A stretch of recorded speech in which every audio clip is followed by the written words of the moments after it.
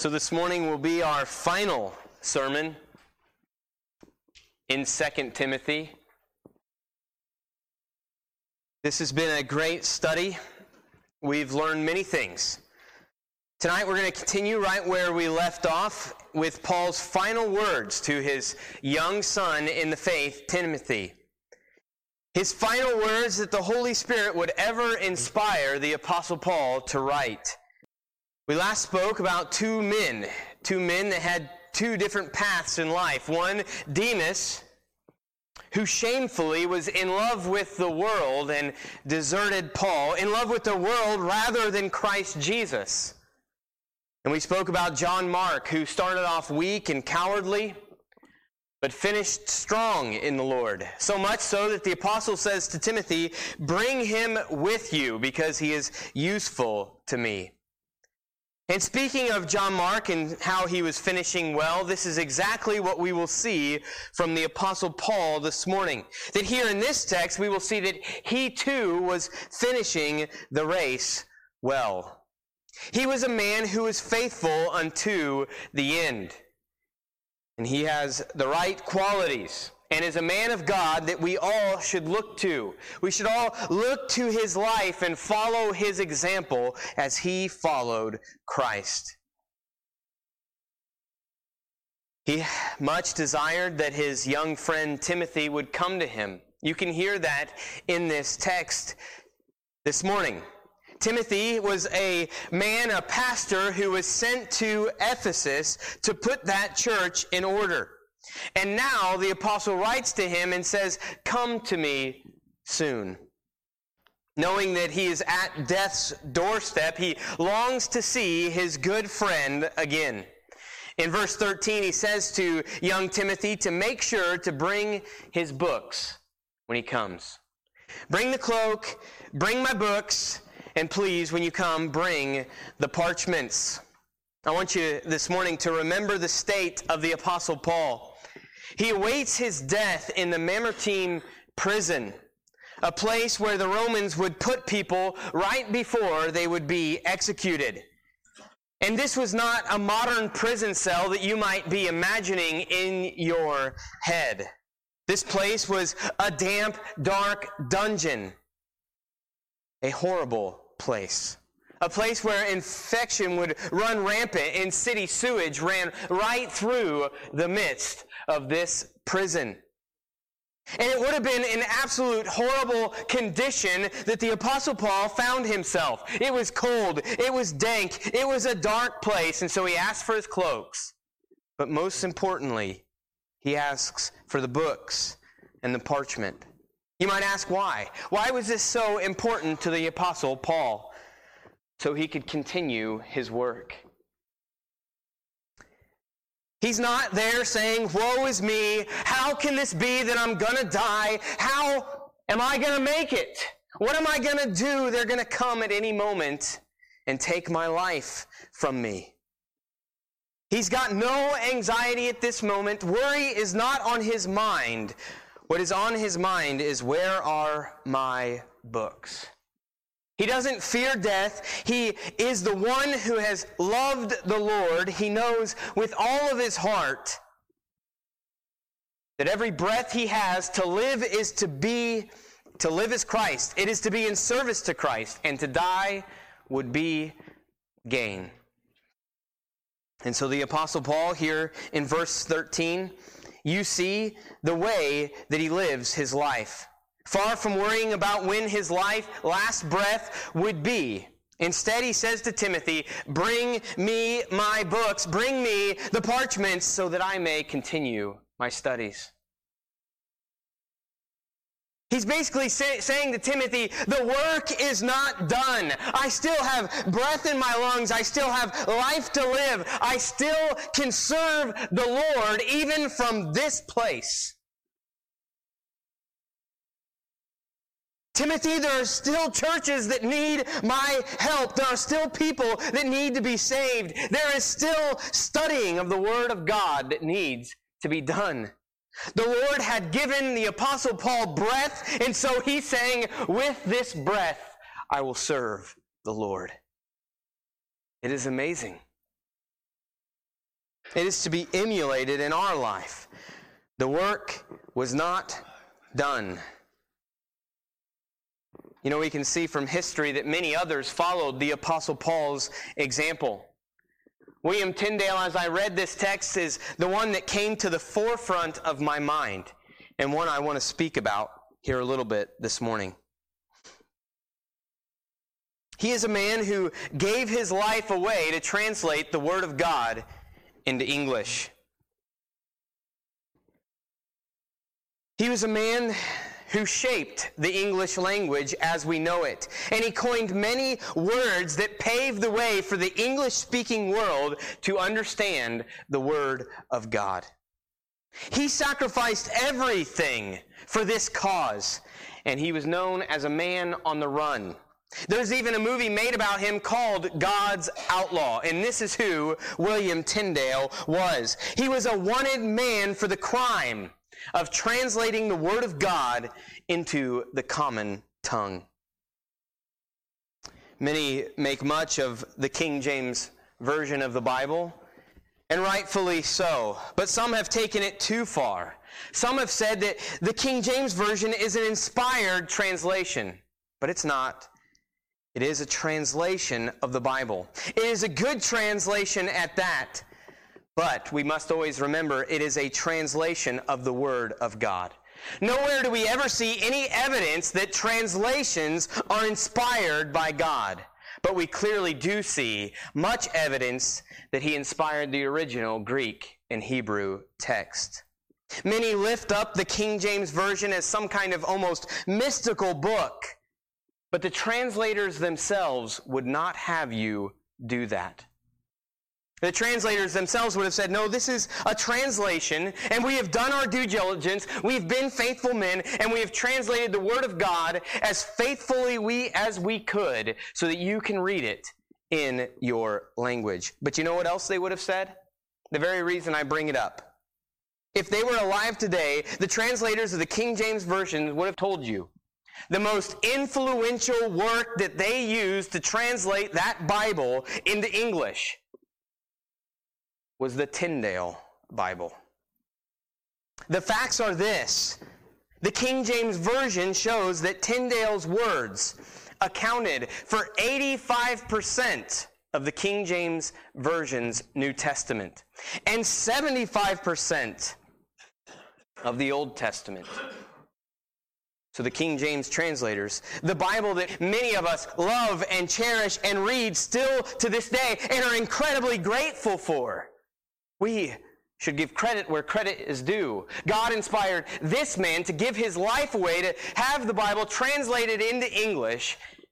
And because of that, we have the King James Version that we so appreciate still to this day. We should be grateful for this man, William Tyndale, that the Lord used, that the Lord inspired to give his life away to this work. Eventually, God's outlaw, William Tyndale, would be betrayed by a friend. He was arrested and imprisoned. Much like Jesus was betrayed by Judas, William Tyndale was also betrayed by someone who was close to him. He would eventually be strangled. He would eventually be burnt at the stake, and they lined the stake with gunpowder, and William Tyndale would be blown up. Why? For his faithfulness. But before that, William Tyndale was put in prison, much like the Apostle Paul. A damp, dark, cold prison. And there's one letter that we have from William Tyndale from that prison stay. And in that letter, he said this: "Above all, I entreat and beseech your clemency to be urgent with the procurer, that he would kindly permit me to have my Hebrew Bible. That he would kindly permit me to have my Hebrew grammar and my Hebrew dictionary, that I may spend my time in study." Like the Apostle Paul, the Lord had given William Tyndale breath. And so, because he had breath, he still had work for the Lord to do. He was going to serve the Lord until his very last breath. He wanted nothing more than to spend his time studying the Word of God so that his mission would be complete, that the people would be able to read God's Word.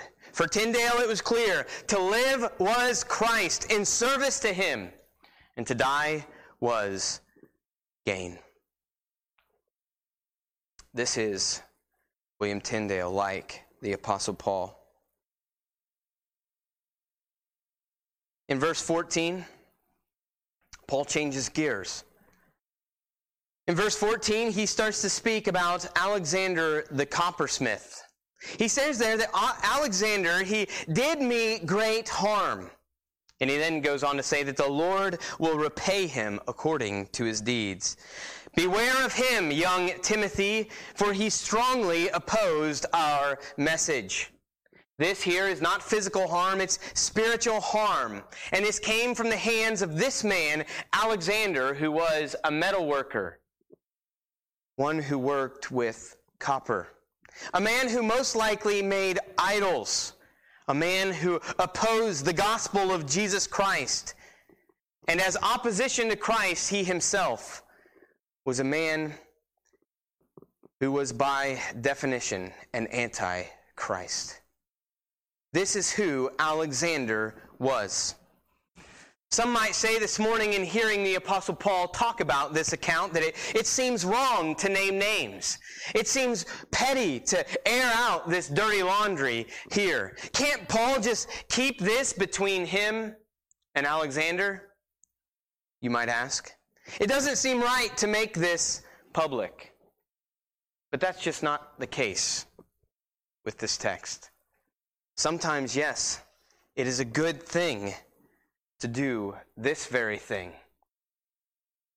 Sometimes it can be a good thing to keep conflict private, but other times certain circumstances call for sinful actions of people to be made public.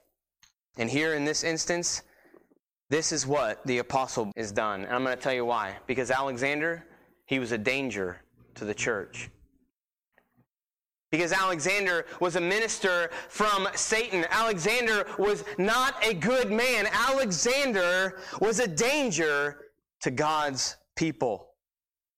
Remember, he says here, he caused me great harm. He did this by undermining or twisting or flat out lying about the message that the Apostle Paul had preached. He bore false witness or slandered the Apostle Paul. And many have speculated that it very well could have been Alexander, the very reason that Paul might have found himself in prison. It was very common for those who hated Christianity to go to the local magistrates and slander Christians. And here, Alexander, we know from the text, did much harm to the apostle. He himself was a servant of Satan, and he needed to be opposed. He needed to be outed. And so Paul says to Timothy, beware of him. And you might ask why. Why is his language so certain? For the love of the sheep. For the love of God's people.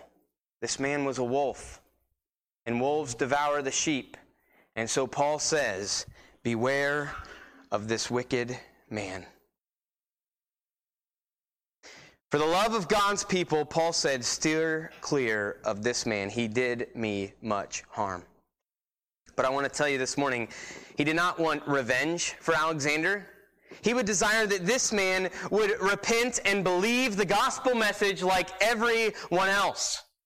But right now, in Alexander's life, he absolutely shows no evidence that that is his desire. Instead, he has set himself up as one who is opposed to the message of Christ. But Paul knows here clearly that if this man does not repent, if he does not trust in Christ alone for salvation, the text tells us that the Lord will repay him. for his actions.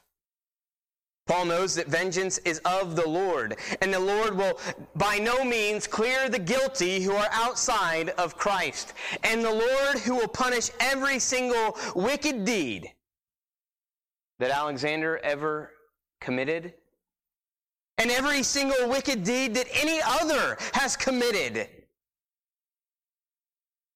that do not know Christ. The Lord will punish evildoers. Vengeance is God. I'm going to tell you this morning, on that last day, if you do not know Christ, you will regret the very day that you were born. To be found outside of the Christ is a woeful and fearful thing. Do we believe this morning that the God who created everything is good at everything that he does? He will be perfect at vengeance towards sin. Know Christ. Know the grace of God. It is so incredibly important, for the Lord will repay all those who are outside of Christ. That very message that Alexander opposed was the very message that he needed so desperately. I want you this morning to please take Paul's message to heart here in this text. This isn't some vindictive nature inside of his heart. He's not looking at Alexander with contempt and just hoping that the Lord gets him someday.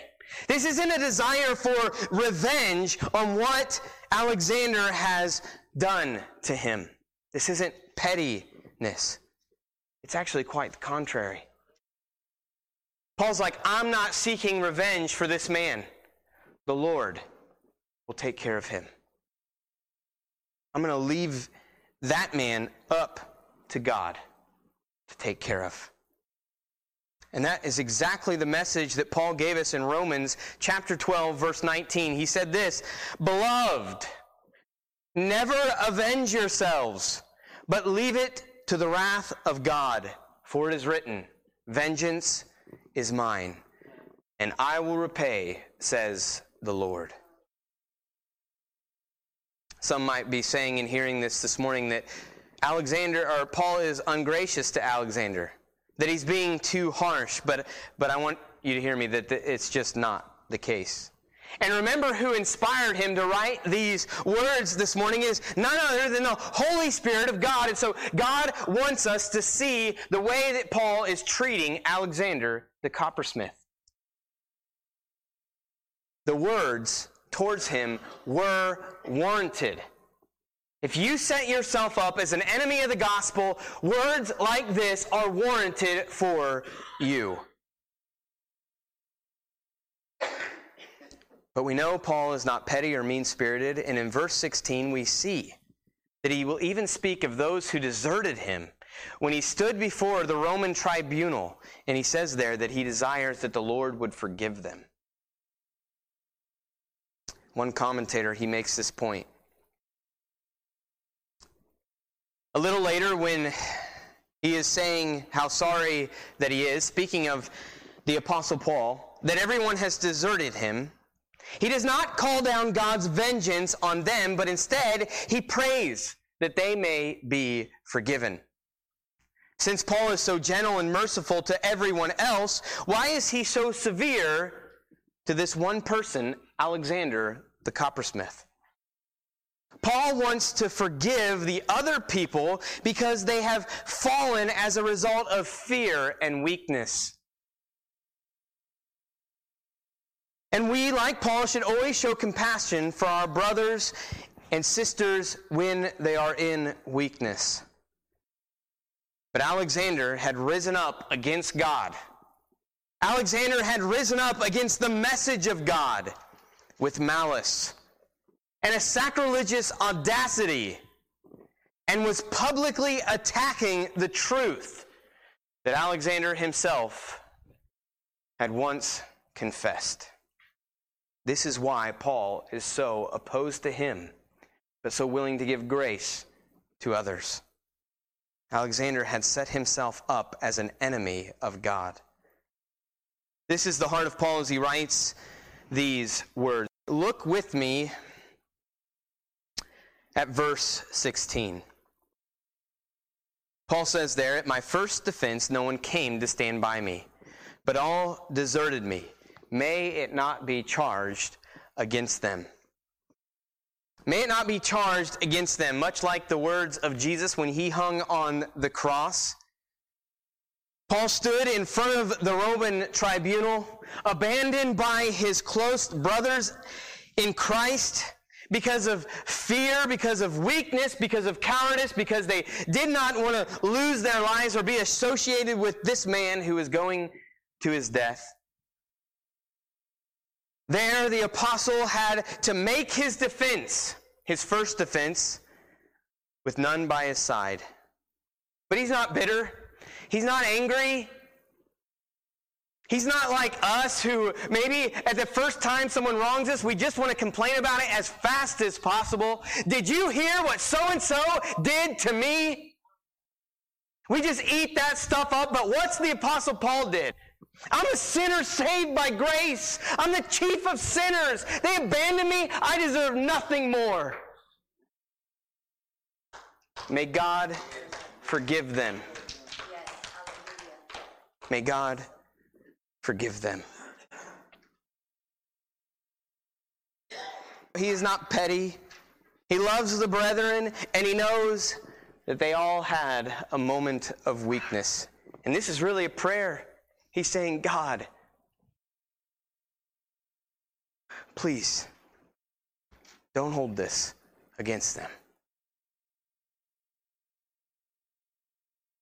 These men that abandoned him, it's not opposition to God. It's weak men acting fleshly. It's weak men acting sinfully. It's weak men that abandoned Paul in his time of need. But Paul prays that God, you would not hold this against them. And remember, this is not the unforgivable sin. It is sin. But he prays that God would forgive them. While all have deserted the Apostle Paul, I really want you to look with me right there at verse 17. What does he say? "But the Lord stood by me and strengthened me." I'm all alone. I stand before the tribunal, but the Lord is with me. The Lord has not forsaken me. The Lord has not left him. The Lord was with him. The Lord stood by him and is all that he needed. And he says there, the Lord has given him strength. But you know, the Lord's strength for him was for a reason. It wasn't so the Apostle Paul could just spend it on his own passions and desires. It would be that the Lord would be glorified, that his gospel might be heard. And I'm going to tell you this morning, God always has purpose for his people. He always shows us grace for a purpose so that we would go and be a fruitful people. And this is exactly what we see in the Apostle Paul's life here in the text. He doesn't just give us strength so we can be selfish and that we would get everything we want in life. No, he gives his people's strength so that they may glorify him. And this is exactly what took place. The Apostle Paul, in front of that Roman tribunal, what did he do? Not afraid, not loving his life unto death, knowing that this could cost him his very head, he denies himself and he preaches the full gospel to the civil magistrate right before his eyes. You ever wonder why so many Christians get arrested throughout history? And even right now, as we live, Christians are going to prison. They are standing before the magistrates, and maybe it is for such a time as this, like the Apostle Paul. That the glorious gospel would be made known to the godless, to the lost, to those who are without hope. So that in their time, in their hour of distress, that they would not love themselves, that they would deny themselves and say, I am here to glorify God. I am here to preach the good news to the captives. You can take my life from me, but God has put me here for a purpose, and I don't love my life unto death. And I want Christ to be glorified. I want Christ to be known. I want all that he died for to come to him in faith. It says in verse 17 that Paul proclaimed the full gospel to the Gentiles. I wonder, after he preaches this full gospel, how it rang throughout Rome. Have you heard of this man who is taking the gospel to the nations, who is arrested, who's about to die, and he stands before the Roman tribunal and he proclaims the good news to them? What boldness, what strength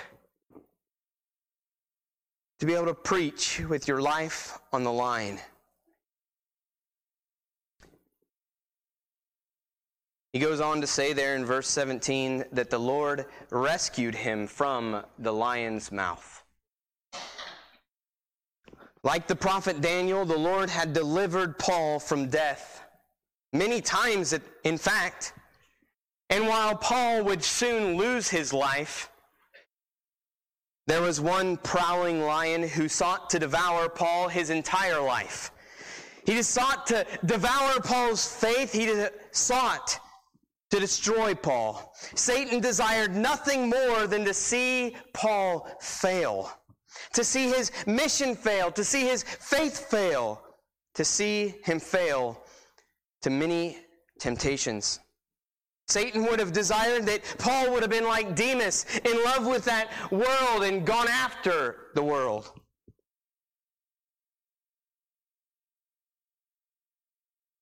Satan would have desired that evil men like Alexander, the coppersmith, or Nero, the one who chopped his head off, would eventually get to the Apostle Paul, but it didn't happen because the Lord was with him, and the Lord delivered him. And the Lord would eventually deliver him from that prowling lion, Satan himself. And Paul tells us what that would be like in verse 18. The Lord will rescue me from every evil deed and bring me safely into his heavenly kingdom. To him be the glory forever and ever. Amen. Paul was confident in the Lord. He was confident that the work of the enemy would fail, that nothing would prevail against God's work in this world. That while Satan would come against Paul, he knew that God would rescue him from every evil deed. He was confident that God would be glorified. He was confident that the God who is able would see him through to the end. He was confident that the Lord who had died for him, who started a good work in him, would be faithful to complete it on that day. He was confident in the Lord. And while many enemies came against the Apostle Paul in his life, and maybe more than anyone else in history, this man suffered for Christ. While many enemies came against the Apostle Paul, he was absolutely certain, without a shadow of a doubt, that neither death, nor life, nor angels, nor rulers, nor things present, nor things to come, nor powers, nor height, nor depth, nor anything else in all of creation would be able to separate him from the love of God that was in Christ Jesus our Lord. It wasn't Alexander the coppersmith. It wasn't being deserted before the Roman tribunal. It wasn't being put in the Mamertine prison. It wasn't getting ready to lose his very head. Nothing was going to separate him from the love that he had in Jesus Christ. Was not Paul more than a conqueror through Christ who gave him strength? He was confident in the Lord in the face of death. And the Apostle Paul, he was finishing strong. He was finishing the race strong. This morning I want to wrap things up. I want to finish with this today. As we look at the Apostle Paul's life, it should be an inspiration to us all.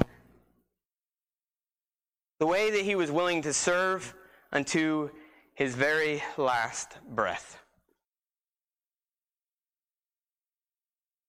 You know, R.C. Sproul, he had this saying, and he says, I'll retire when they pry my Bible out of my cold, dead hands. And you know, R.C. Sproul, he preached until his health wouldn't let him anymore.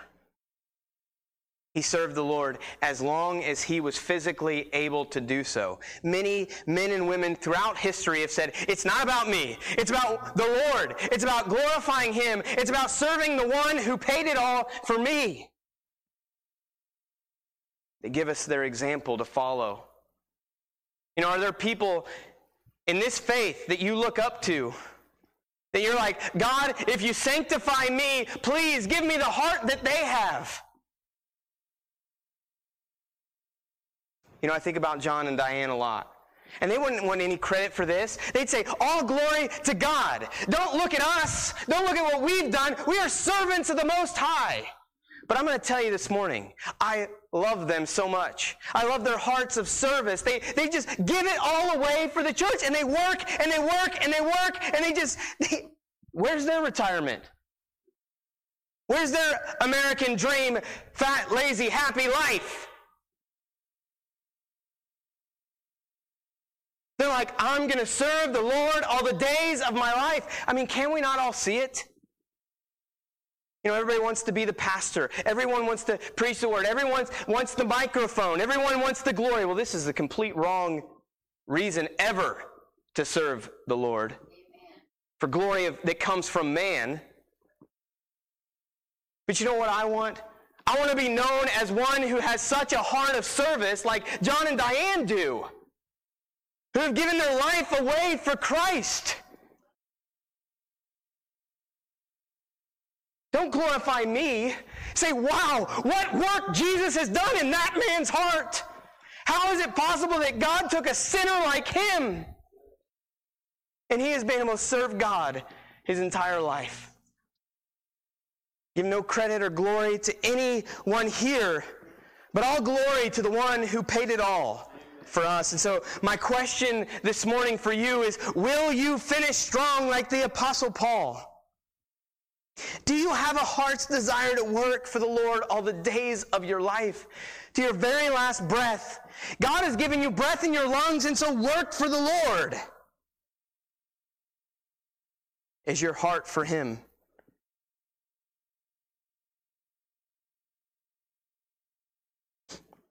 Is your heart for the Lord, or is it for your kingdom, your will, your wants, your desires? Have you given it all away for the Lord of glory? I'm going to ask you this morning, are you wasting your life? I'm telling you, getting all you want in this American life is a waste of your life. Building the biggest house, having all the best stuff, getting as much stuff as you want, it is a waste of your life. My father worked his whole life so he could retire and have everything he wanted. He died before he retired. The year of his retirement, he died. We have no idea when the Lord is going to take our life from us. Are we working for ourselves? Are we putting our heart, souls, desire into what we want in this life? I'm going to tell you, it's a waste. The Bible will call it hay, wood, and stubble. It'll be burned up in the fire. You're not going to take it with you.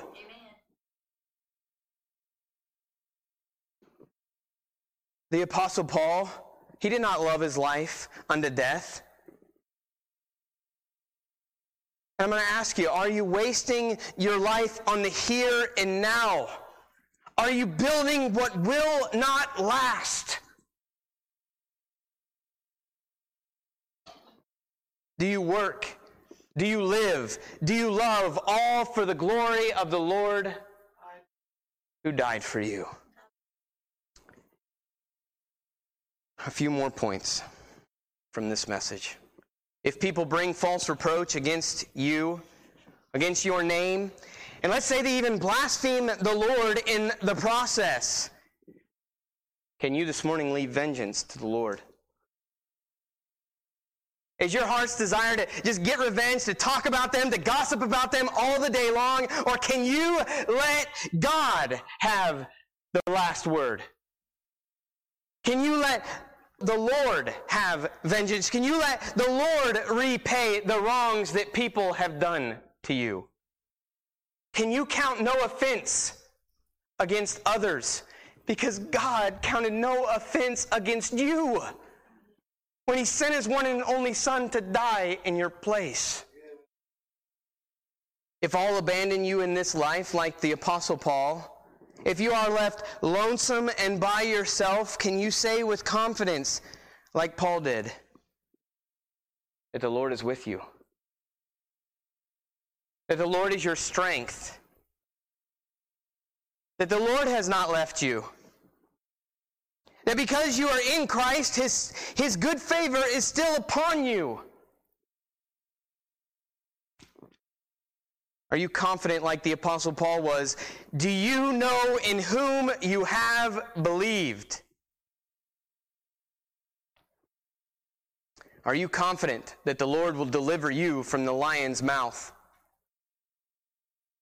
Are you confident that the Lord will deliver you from the lion's mouth and eventually will bring you home into his heavenly home? When the Lord strengthens you this morning, will you glorify him with your strength? Will you be one who is faithful no matter the circumstances, even in the most dire of circumstances? Can you be faithful to God? Will you be one that desires that people hear this glorious gospel? That when God gives you the courage, the opportunity, the strength, would you be willing to suffer loss so that other people may live in Christ? This morning, as you hear these things, undoubtedly, it's a heavy burden. And you feel weak. But that's often the point. Remember, Paul was a weak man, considered himself the chief of sinners. For Paul says, when we are weak, it is Christ who gives us strength. While we are weak, the Lord is strong. When we are dependent on him, it is then that we have strength in this life. After all, he said that his grace is sufficient for us. His grace is sufficient for you this morning. Paul's final words to his young son in the faith was this. In verse 22, he said, "The Lord be with your spirit. Grace be with you." In this last chapter, we see Demas, he was missing this grace. He desperately needed it. Alexander the coppersmith, he was also missing this grace. If these men did not repent and trust in Christ alone for their salvation, if they breathed their last in this life, trusting in their own merits to save him, then they met the holy God. They met the holy God in their sin. They met the holy God who will punish every idle word spoken. And if today you do not know Christ, if you are trusting in yourself, if you are loving yourself, loving this world, loving this life that you are live, if you are like Demas in love with this world, if you are like Alexander the coppersmith, one who is opposed to the gospel of Jesus Christ, and today you need this Christ desperately, because remember the message today. The Lord will repay, and I promise you, he did not spare his one and only Son. He's not going to spare you on that last day. There's no other way to heaven. It's not about being a good person. It's not about trying to earn your righteousness. There was one who came as your perfect representative, Jesus Christ. There was one who died sacrificially in your place, Jesus Christ. There was one who was raised on the third day for your justification, and his name is Jesus Christ. Vengeance is God's, and there's absolutely no way to heaven apart from Christ. So please, today, all who have not known him will have their portion in the lake that burns with fire. please turn to Christ today. Turn to Christ today. Repent of your life of sin. Trust in Christ and live. And for all of us, like the Apostle Paul said to Timothy, may the Lord be with your spirit. There's nothing more important than the Lord being with you, and that you would have the grace of God in your life.